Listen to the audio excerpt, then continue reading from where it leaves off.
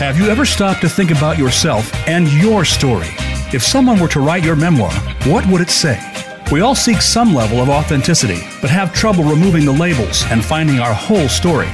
Welcome to Dropping In with Diane Dewey. In this program, we'll explore diverse stories on identity to help determine what is truly yours. Now, here is your host, Diane Dewey. Hi, everybody. Thank you for dropping in, and happy Valentine's Day. Hope you're spending some time with ones you love at some point along the way. Today on Dropping In, we're going to ask the question, how does a woman's life resonate for whatever reason, choice or inability to conceive? It does not include motherhood. This might seem like an odd choice for Valentine's Day, but it's really about embracing and being empathic to people who have, for one reason or another, different choices. They've created family through selection rather than by blood.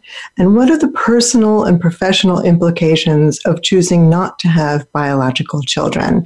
It's a growing population and one that's been addressed by our guest, Kate Kaufmann, who's written a book, Do You Have Kids? Life When the Answer Is No.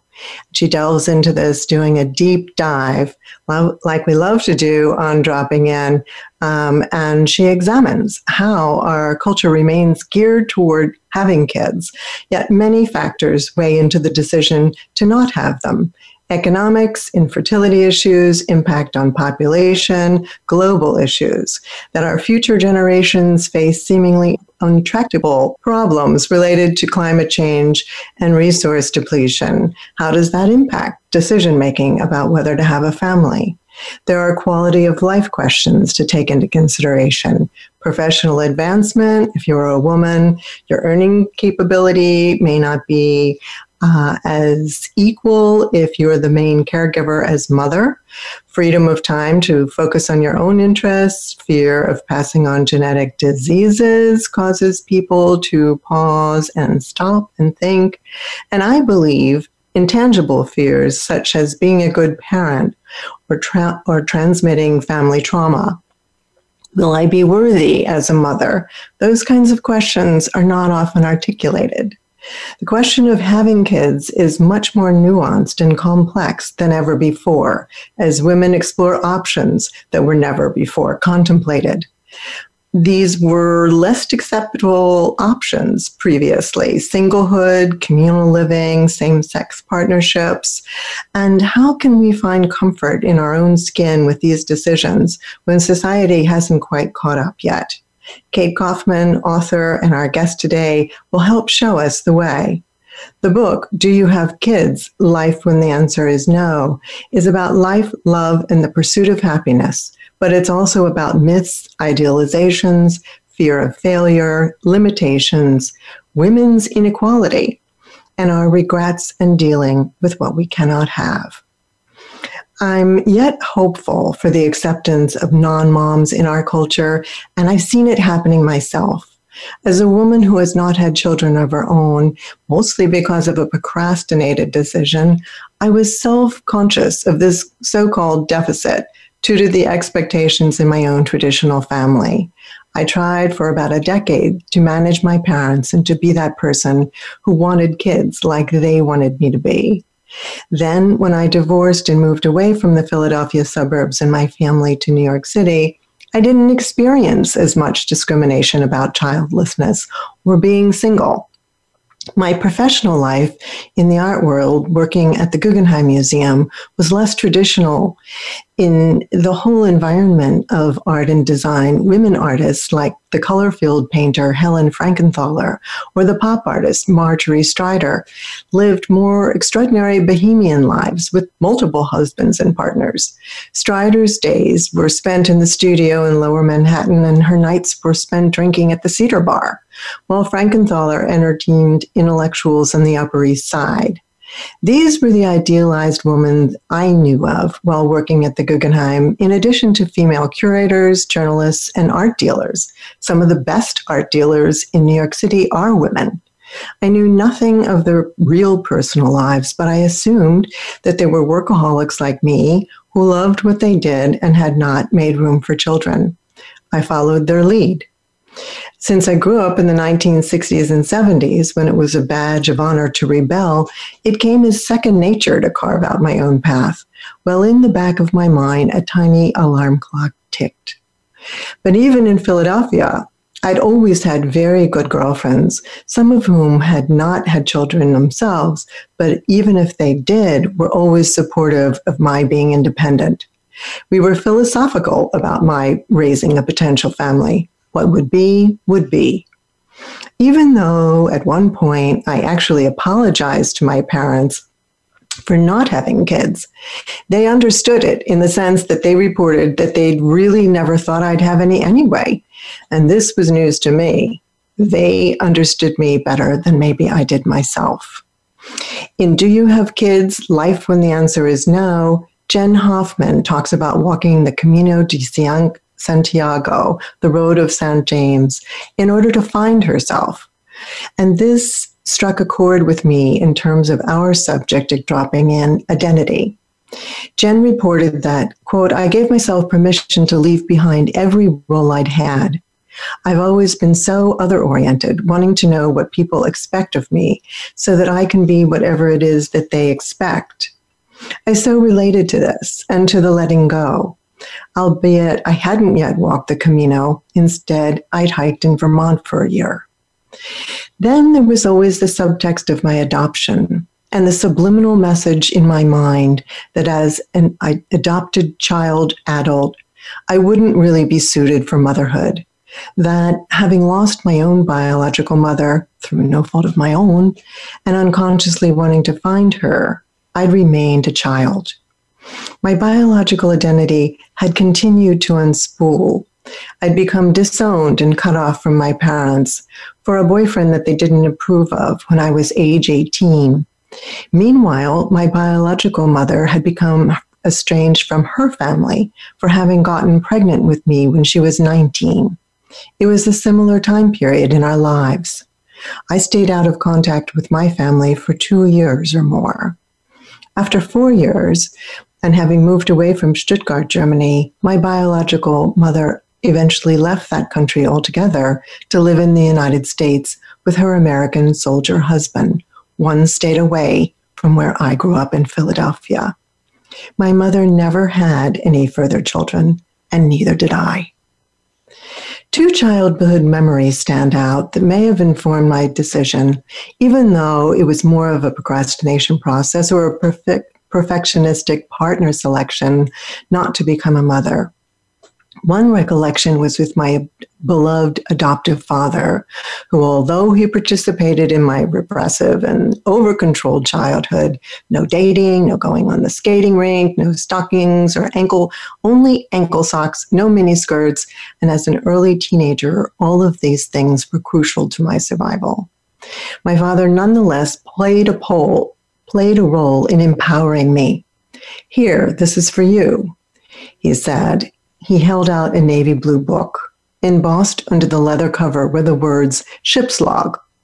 Why would he entrust me with such a thing, I wondered.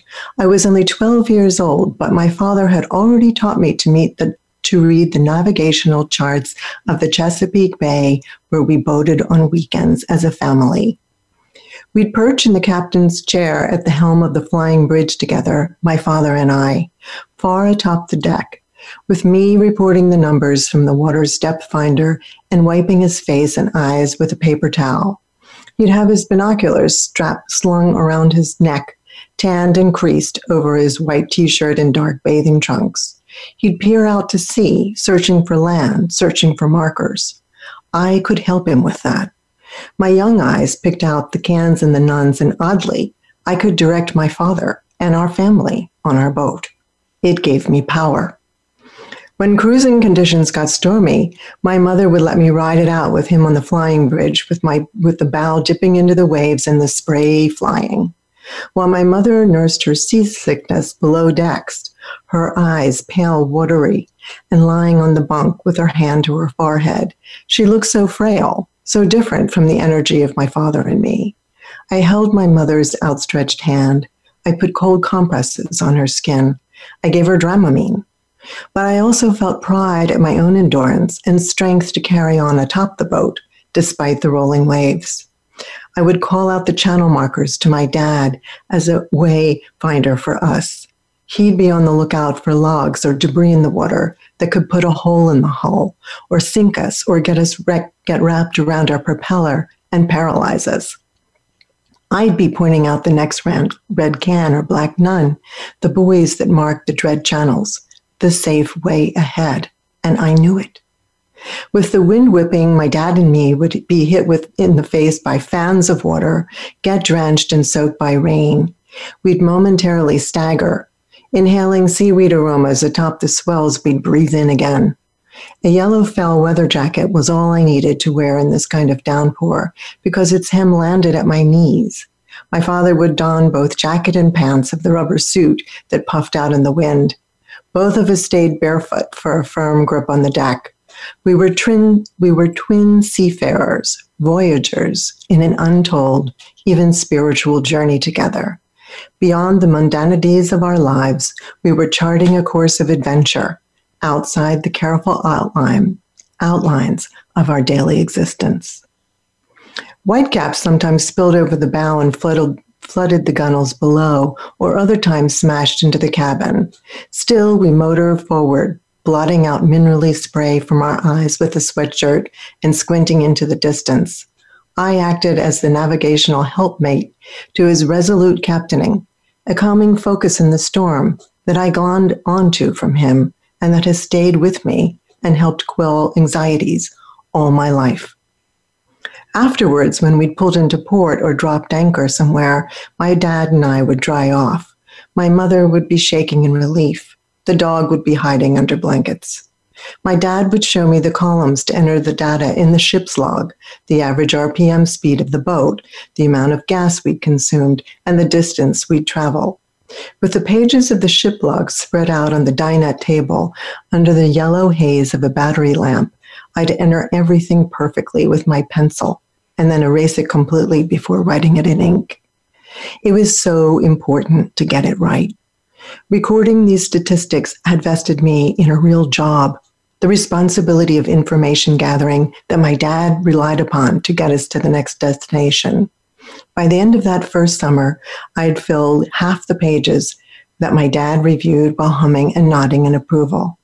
I couldn't wait for the next spring, when who knows what the numbers would add up to. At this point, I realized I didn't want to be like my underdeck seasick mother. I wanted to be brave like a man. I distanced from her emotionally, viewing her condition and her lack of enthusiasm for risk with great pity. I wanted to be fully in command like my foul, weather-geared father. The role of the weaker, fairer, or tended to sex did not appeal to me, but of course she'd not done anything wrong. It's just that agency, freedom, and adventure called to me, and I'd gained competency as a navigator, something the psychologist Albert Bandura deemed essential for gaining self-esteem and anchoring identity. The urge to record and to create a document ultimately led me to writing. Now that I've written my own memoir and it's received numerous awards, I hope to help other writers not just tell their stories, but prepare them correctly for publishing to a wider audience. Check out our website, truenortmedia.com, where I help to break down what's working and editors come along to revise and perfect your vision as a writer. We have a book agent who brings your manuscript to fruition by getting it published. At True North Media, we're here to help. There were other experiences from this time of boating on the Chesapeake Bay. We weren't really wealthy. We just didn't take the kinds of vacations my classmates talked about in France. We focused on our tight-knit, read enmeshed family of three, my dad, my mom, and me, traveling only a half an hour by car from Havertown to escape to the suburbs and emerge in the wilds of the open bay, the Chesapeake, in Elkton, Maryland. This story feeds into today's guest interview, because each summer when my parents and I motored our cabin cruisers through the Chesapeake, we'd arrive at the Vesey's Cove, not with the question of whether we'd hit the jetty or whether we'd have a storm, but whether we could get the Miss America contest on our 12-inch black and white television. This was the highlight of our summer, and my dad's professional job as an engineer came in handy, getting the static to dwindle and for the bright blue light to come on our deck. I had a personal stake in the annual contest, for my adoptive parents named me after Miss America in 1957, Leanne Merriweather. It was the year I came to America from the orphanage in Germany.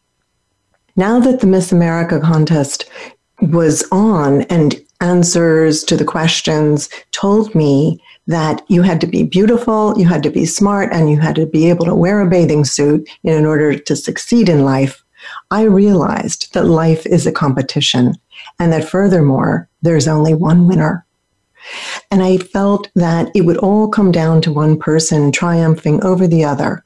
And I'd already been engaged in a campaign to gain my parents' approval so that our family unit would never disappear. I would be beautiful, smart, and eventually, I hoped, voluptuous so that I could get a man, so that I could compete. The binary nature of these choices struck me. There was the idea that women could have it all, Toni Morrison, for example, but she prioritized her family over business networking events that might have helped her. And lopping off hours from sleep, Morrison made it work. But then she was a superhuman. I had to wonder if having it all as an ideal was pure crap. It might be, too, that people were more intrusive and nosier in earlier times. They'd ask you questions like, when are you getting married? When are you having children? Now I wonder if society is changing. Contest award winners are everyone who participates. And Kate Kaufmann may have ignited a debate. Self-check, better boundaries, and respectfulness are values that have grown in significance. I wonder if multiple polarities, viewpoints on how to live and who to be and how to identify, be it gender, spiritual, or ethnic or cultural, are more our reality. We're dropping in today with Kate Kaufmann, and we're going to take a short break now. When we come back, you're going to hear the answers to the questions you might have about, do you have kids? Life when the answer is no. We're going to take a short break, but we'll be right back with Kate Kaufmann. You won't want to miss this.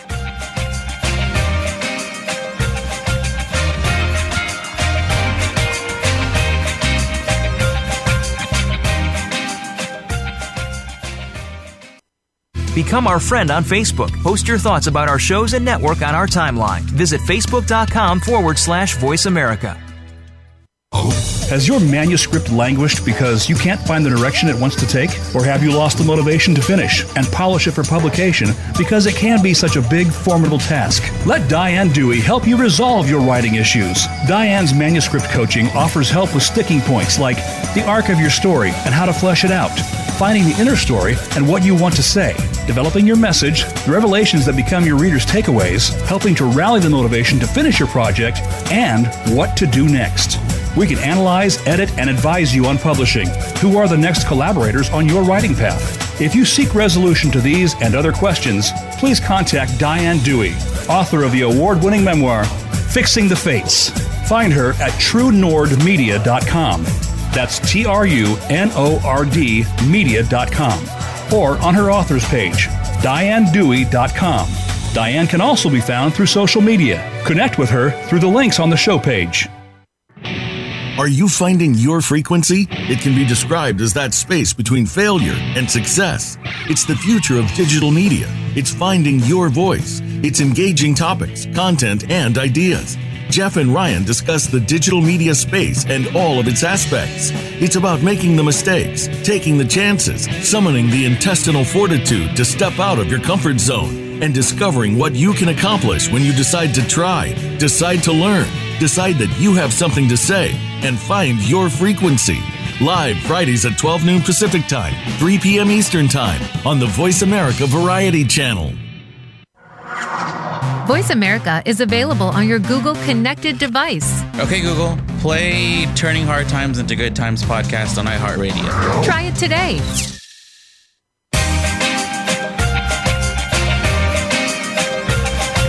You are listening to Dropping In with Diane Dewey. We'd love to hear from you if you have a question or comment about the show. Send us an email to ddewey@truenordmedia.com. That's the letter D, Dewey@trunordmedia.com. Now, back to Dropping In. Hi, everyone. Welcome to the show. We're dropping in today with Kate Kaufmann, the international award-winning author of Do You Have Kids? Life When the Answer is No. I read this extensive Chocolate book with awe. Overall, there are many enormous themes. It's about regret, how we deal with regret over not being able to have children, and how do we process regret and loss? Does it morph into something else, like resilience? How much of regret is freighted from the outside, from our culture? Would our future self ask us not to waste so much time worrying about what we couldn't have? It's about children, yes, but it's really more universal, too, about life choices. To give you some background, Kate Kaufmann advocates for better understanding of the childless, child-free demographic in person, on air, and in print.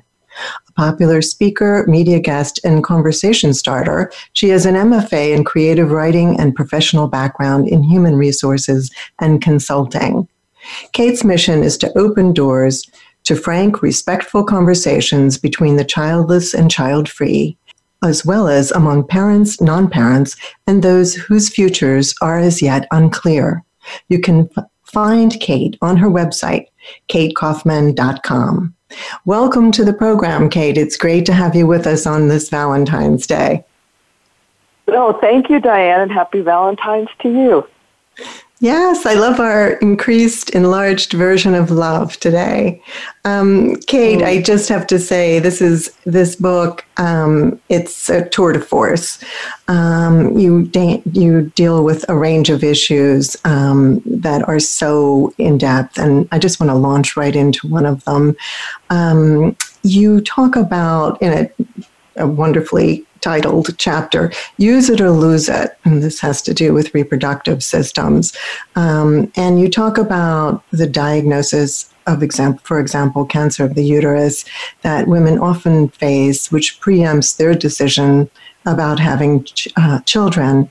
And you write directly from children who have faced this. So in other words, we're not having mediated conversation. You're directly quoting, and I will quote one of these women.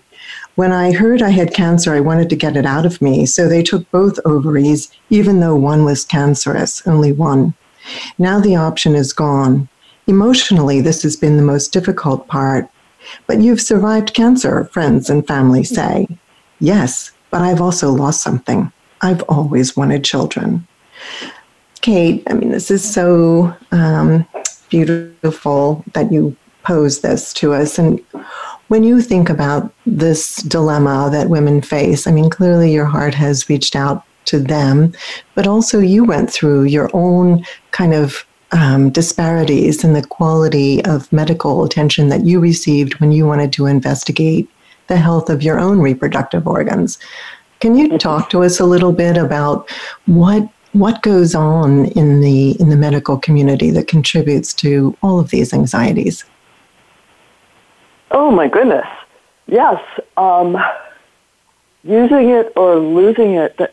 I need to start by saying I was very surprised to learn that when you have not born and given birth to a child, you're at 2 to 3 times greater risk for breast, ovarian, and uterine cancer.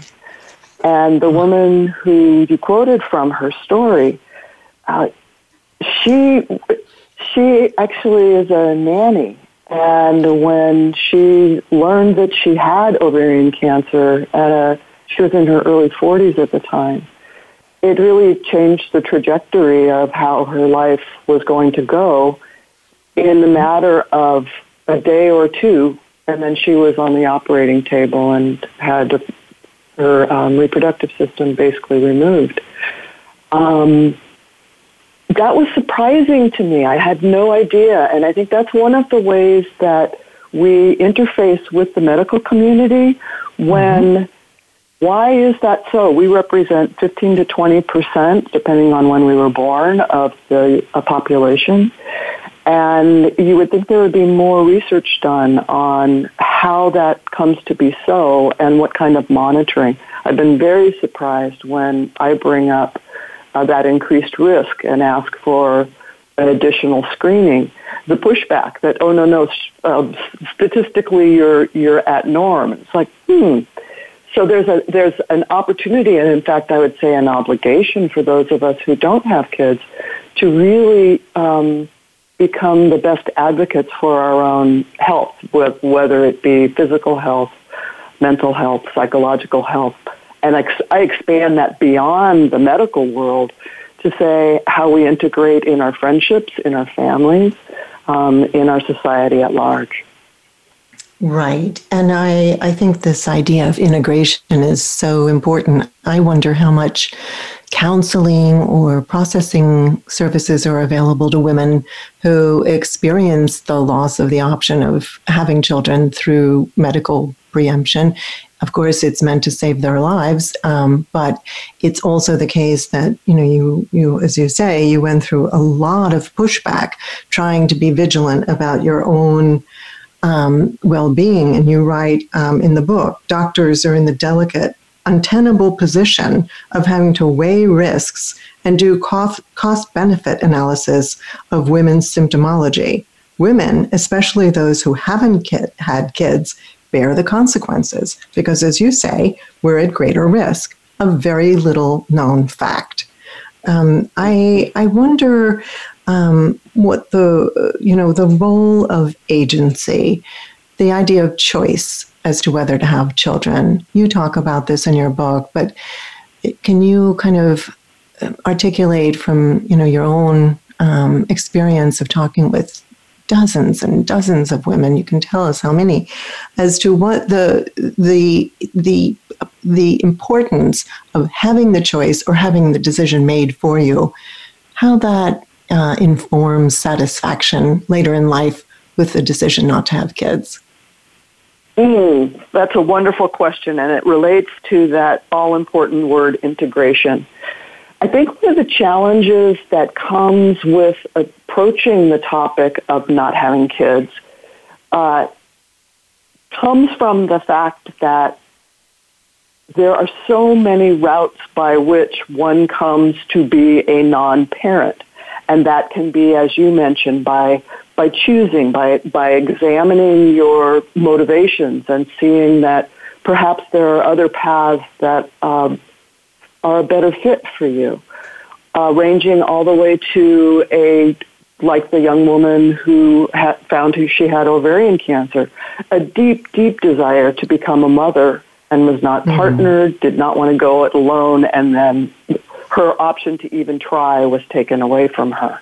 And then to all of the shades of gray between that. You spoke about the decision making through procrastination, and in the women I spoke with, that was a very, very, very common reason why they ended up not having children. It was not so much an affirmative decision to have or not have, but it was a kicking the can down the road, if you will, until the decision was actually made through our biology. So what I was interested in is talking, and it came from my own personal quest. I tried to have kids. I would say I was ambivalent as I was growing up, the eldest of 4 daughters, so I had plenty of opportunity to work with raising my younger sisters, though they might push back on that. But it was once I learned that without some pretty severe reproductive assistance from the medical world, I was not going to have kids, and I was right on that cusp of aging out myself. And so what I was curious about is, how do we go about integrating this role that exists, has always existed in our culture, but to find resources to help me be able to better visualize how my life might unfold and how I could integrate the truth of the way my life was going to be based, i.e. not as a mother, through the rest of the life cycle. And I couldn't find anything about that. Mm-hmm. And so I went out and started to talk to women of all ages. And I have to say, one of my great joys was to talk to women in their 70s and 80s and 90s who I would say to a person, regardless of the genesis for their not having children, each and every one of those wise women had integrated the reality of their circumstance such that they weren't expressing regrets because this was the life they led, and they crafted their lives to suit their temperaments, their experiences, and their opportunities. Mm-hmm. And so their desire right to your... Right. It goes to this point of integration and coming to peace, coming to a point of peace with yourself and being comfortable in your skin, that these are the decisions that were made. I wonder if we're better or less equipped in this time when we are maybe less fatalistic and believe so much that we're in control of things, and then whoops, we're really not any more than previous generations were in so many ways. And the integration, I mean, here we've got this terminology, childlessness, right? It's all in opposition. We don't even have the word. You mentioned this quite eloquently. We don't even really have a word that describes being without children, but being okay with it. It all is a point of reference of having children. But your book has provided a resource of support that we're not alone in any of these scenarios. And that's the part that I think is really marvelous. Do you feel as though, I mean, we're both, I have had the pleasure of meeting Kate while we were walking around out in Scottsdale, Arizona, on a conference from our publisher, She Writes Press. And, we talked about how your life has evolved now that you have written this book. You've come in contact with so many women, and you're in a kind of a different sphere now. And I wondered if people are more creatively open-minded towards you, how they receive you in the world. I mean, do you feel kind of liberated from the stigmatisms that you might have experienced earlier in your life? Oh, very, very much so. And I have a perfect example of last evening. I was at an event, and one of those lovely events when you walk in knowing basically no one. And I ended up in a small circle of young women and men, and I'd say they were young professionals in their maybe mid-30s to early 40s. And they asked me, are you still working? And I'm in my 60s. And they asked me if I was still working. And yes, I'm like, yes, I wrote a book. And of course they asked what it was. And being able to say, my book is called Do You Have Kids? Life When the Answer is No, guarantees that a conversation will ensue. Because my job is only to make it okay to talk about it. So I got to hear from these young men, and young men have these fascinating perspectives about being suspect when they walk by playgrounds and approach little children. It's like, oh my God, I've never thought about that. And the young women saying, I can talk about the way my work life has been impacted. I can talk about how I'm trying to look at my future, but I can't quite see it because my mom, she can't guide me through that part. And so being in really the middle age of not having children, this is our work to do, is to open up the topic and make it okay to talk about. And it takes no effort at all once you say, I don't, and here's my little snippet of my story. And then there's the opening for them to talk about the questions they have, the cares that they have, and the concerns. And I wanted to add one more story because I thought it was so illuminating. Sure. I was speaking with a realtor in her mid-40s the other day, and it came up that she didn't have children. It's like this magnet of not having kids and then people telling the stories. But she said, I'm 45 years old, and I'm looking at my life in a way, I think your typical 85-year-old is looking at it, wondering how I'm going to deal with my end-of-life planning. And I have a chapter that speaks directly to that, and that is one of the biggest concerns, regardless how old people are, when they're even considering life without having kids. How does that end-of-life part, how does that all resolve itself? And we have to figure that out as best we can and keep it front and center. And the themes and the approaches that we're taking are basically the same as parents do. We just know for sure we won't have someone who is morally obligated to come and care for us when we need that care. Right. And I found that chapter on end-of-life care was super helpful. Also because, as you mentioned, this woman, the real estate agent, was 45 years old. Seems like, wow, that's early. But when you don't have it in place, like you can't take it for granted, you're leaving your home, your money, your worldly possessions, such as they are, to your kids. What are you going to do? And it starts to be an issue of, paring down, living more simply, or just making decisions. I think in your book, you kind of alluded as to how charity is the new children. People make incredibly informed, really contributory decisions about how to leave their money to charities when children are not in the picture. And this strikes me as being a way of furthering their voices even beyond individual lives, and really even influencing the conversation maybe about this whole framework of traditional family making. I'm also curious that you come in contact with men. That's super cool to get into the conversation. And, what kinds of questions, we've got, a couple minutes here. What kinds of questions do men have when they're talking about their input into these decisions?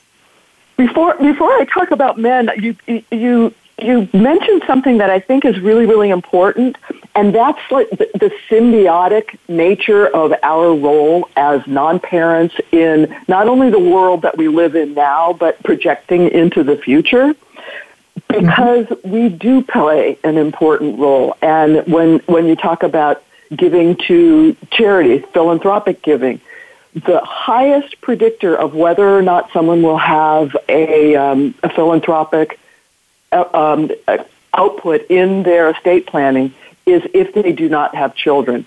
So that is an area where we have a lot of power, and it goes into some of those stigmas. When you don't have kids, it's predicted. There's 3 ways that we get reacted to. If we say we wanted them and didn't have them, we're responded to with pity. And your arm gets patted.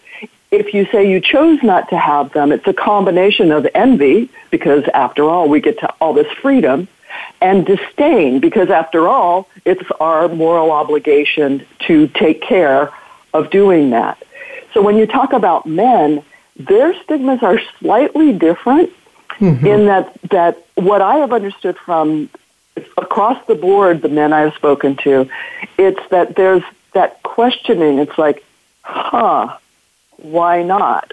Or there's a minimizing. It's like, perhaps you do and you just don't know it. So there's the mansplaining. I think that, it's the mansplaining on one hand, but let's not completely dismiss the role.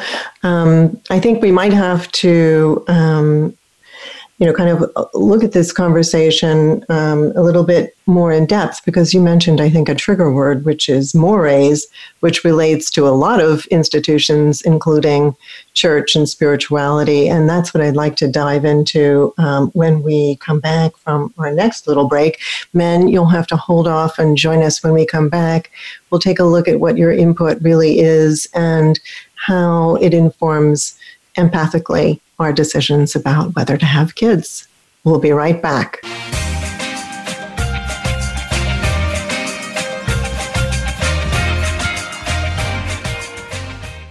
Think you've seen everything there is to see in online television? Let us surprise you. Visit voiceamerica.tv today for sports, health, business, and more on demand 24/7.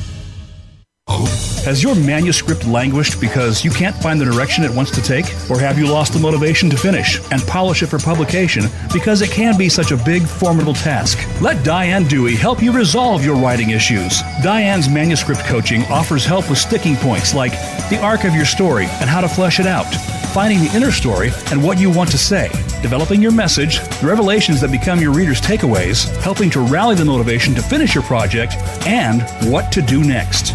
We can analyze, edit, and advise you on publishing. Who are the next collaborators on your writing path? If you seek resolution to these and other questions, please contact Diane Dewey, author of the award-winning memoir, Fixing the Fates. Find her at TrueNordMedia.com. That's TruNord media.com.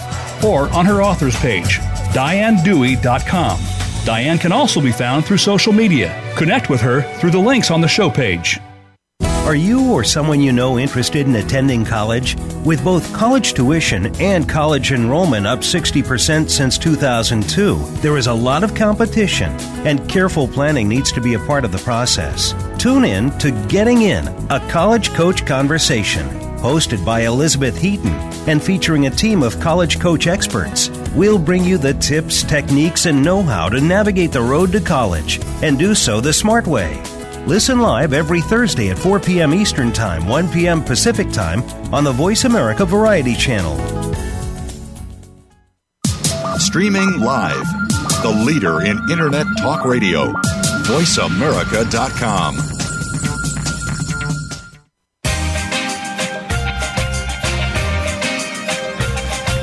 You are listening to Dropping In with Diane Dewey. We'd love to hear from you if you have a question or comment about the show. Send us an email to ddewey@TrueNordMedia.com. That's the letter D, Dewey@TruNordMedia.com. Now, back to Dropping In. Welcome back, everyone. We're here with Kate Kaufmann, author of the book, Do You Have Kids? Life When the Answer Is No. We're engaged in a very interesting conversation here. I want to make one note to counteract our conversation before about aging. You mentioned in the book, Kate, that nearly 1/3 of millennials do not want to have kids at all, either because of keeping their flexibility, that's 34%, or not wanting additional responsibilities, that's 32%. So I witnessed this myself with my stepdaughters, and I regard their decisions to be private ones. I don't intrude, and I try to be respectful, ever more so, having read your book. I want to address the elephant in the room that we just started talking about before the break, and that is the rise of spirituality in the wake of religions that have failed to address our individuality and that lack inclusivity. I really think this is an important area. You address it in a chapter called Spirit Moves.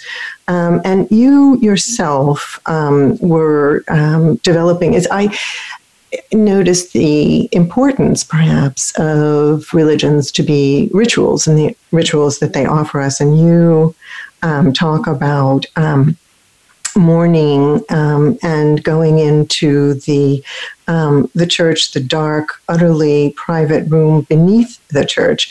You say, quote, I fasted most of the time I was there, walking vaguely familiar paths, and I journaled, lit candles, crafted a death mask. This is following the death of your father, grieving both my father and the child I would never have. There below the sanctuary floor joists, I found respite and released the religion that seemed to have left me already. And then further on, you write, yet many of us are called to the sacred and spend lifetimes constructing fulfilling spiritual identities. I'd like to think there's sufficient space in the realm of the divine to embrace all those identities, especially for the marginalized. Well, here's to that. I couldn't agree more. And I think the role of religions traditionally have been, first of all, patriarchal, patriarchal, and we were talking about men.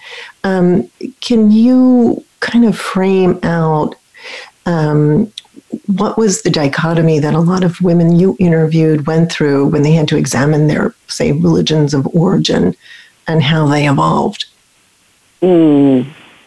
Yeah, the chapter on religion was the last one that I wrote because I knew it would be the one that would take me in places I wasn't expecting to go, and that those places would be profound, both in my own exploration of my story and in the gathering of other stories. And what I found is for those, and in this case women, but I think it's the same for men, for those who have the proclivity to look at and to be comforted by the world of the sacred, the ritual, the spiritual. We're called to craft something that works for us. And unfortunately, in most of the mainstream religions, there is such a strong emphasis on procreating, and there's the miracle stories of having children women well into their elder years by the grace of God. And imagine that you're in the midst of infertility treatments and you go to church and that is being preached. That is deeply, deeply, deeply painful. Or supposing that you're in a same-sex couple, as is the woman who went on the walk on the Camino de Santiago that you referred to earlier. She was a devout Catholic, and finding her place in the Catholic Church required a segmentation of certain aspects of her life and to kind of shield them or include them in a veiled kind of a way. And so there's again, this word integration, I think, is the theme of our conversation, Diane. There's a need to integrate an understanding that comes from the heart and the soul of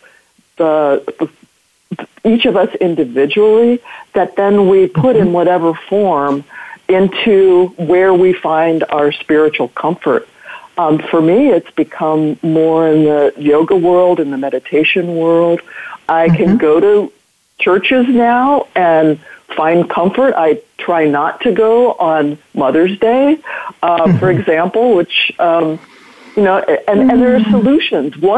Once we understand that there are all these people who, in whatever way, we're all marginalized in some way, it's so easy to make just the slightest shift. Instead of saying, all the mothers stand up, we want to give you flowers, give everybody flowers.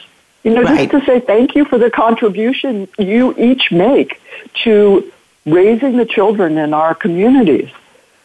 It's beautiful. I know the women that I spoke with have raised me to be a better, more inclusive, see the world through better, more inclusive eyes, because now I know that they see me. So yes, and I think you're launching on a subject of finding one's place, and that is an internal and external voyage, right? And I think that now that you're talking about the inner relationships, you cited a beautiful, aspect of tribal cultures, Native American cultures, where there was considerable support and just a kind of an acceptance of a woman who, perhaps had a child that they somehow found they couldn't care for. That was immediately absorbed into the tribe. It was not judged.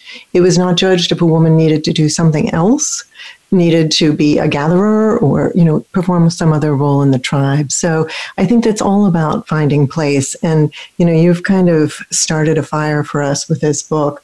And you're a facilitator of groups. I wonder about that aspect of your life. And, that must be rewarding as someone who understands that the concept of giving flowers to everyone, give an award to everyone, give a crown. The opposite of the monopolistic way that we think about things. How's that experience for you, and where are you going with that?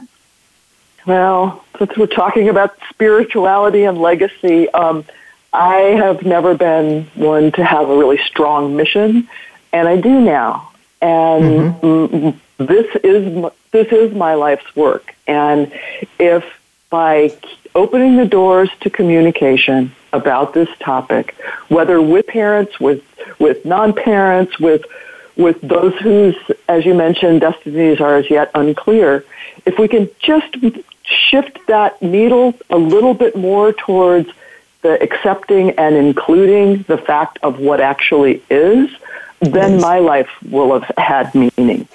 And you mentioned a little bit earlier about your stepchildren, and we don't want to be invasive, and we do have the opportunity to be present in their lives in the way that we actually are.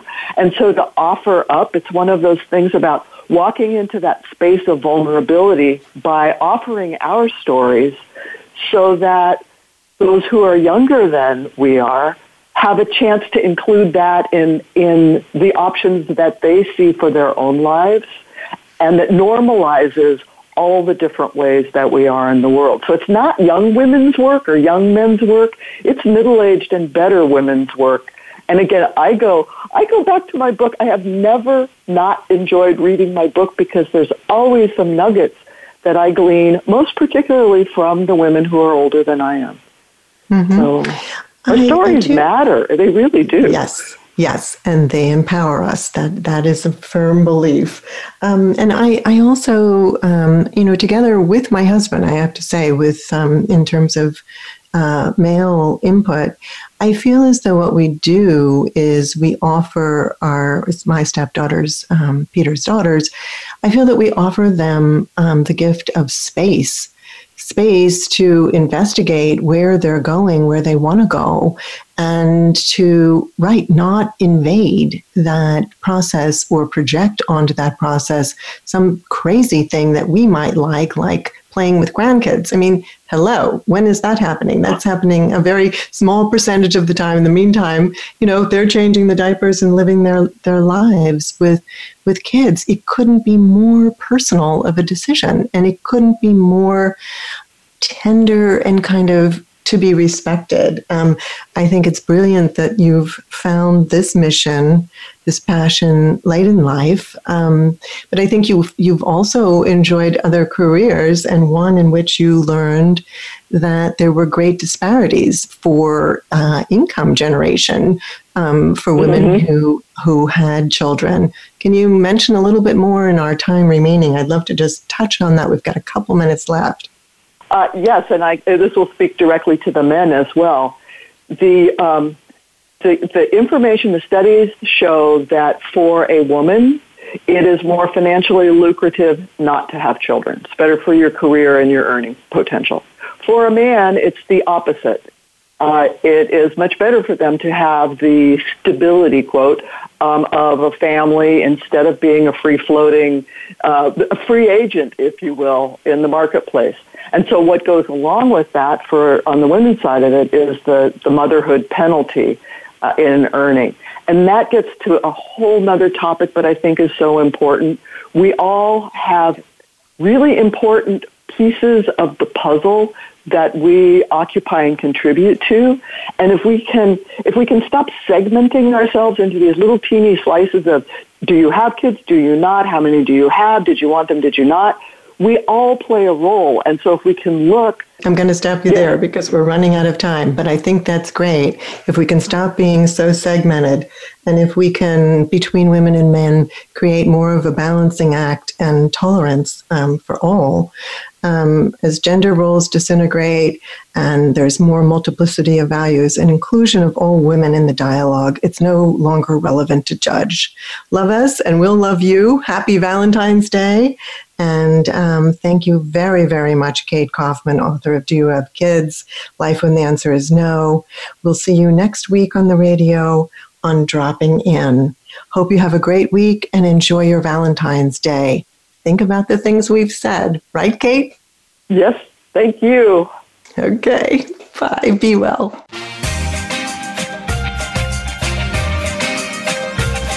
Thank you so much for dropping in. Please join Diane Dewey again next Friday at 8 a.m. Pacific Time and 11 a.m. Eastern Time on the Voice America Variety Channel. We'll see you then.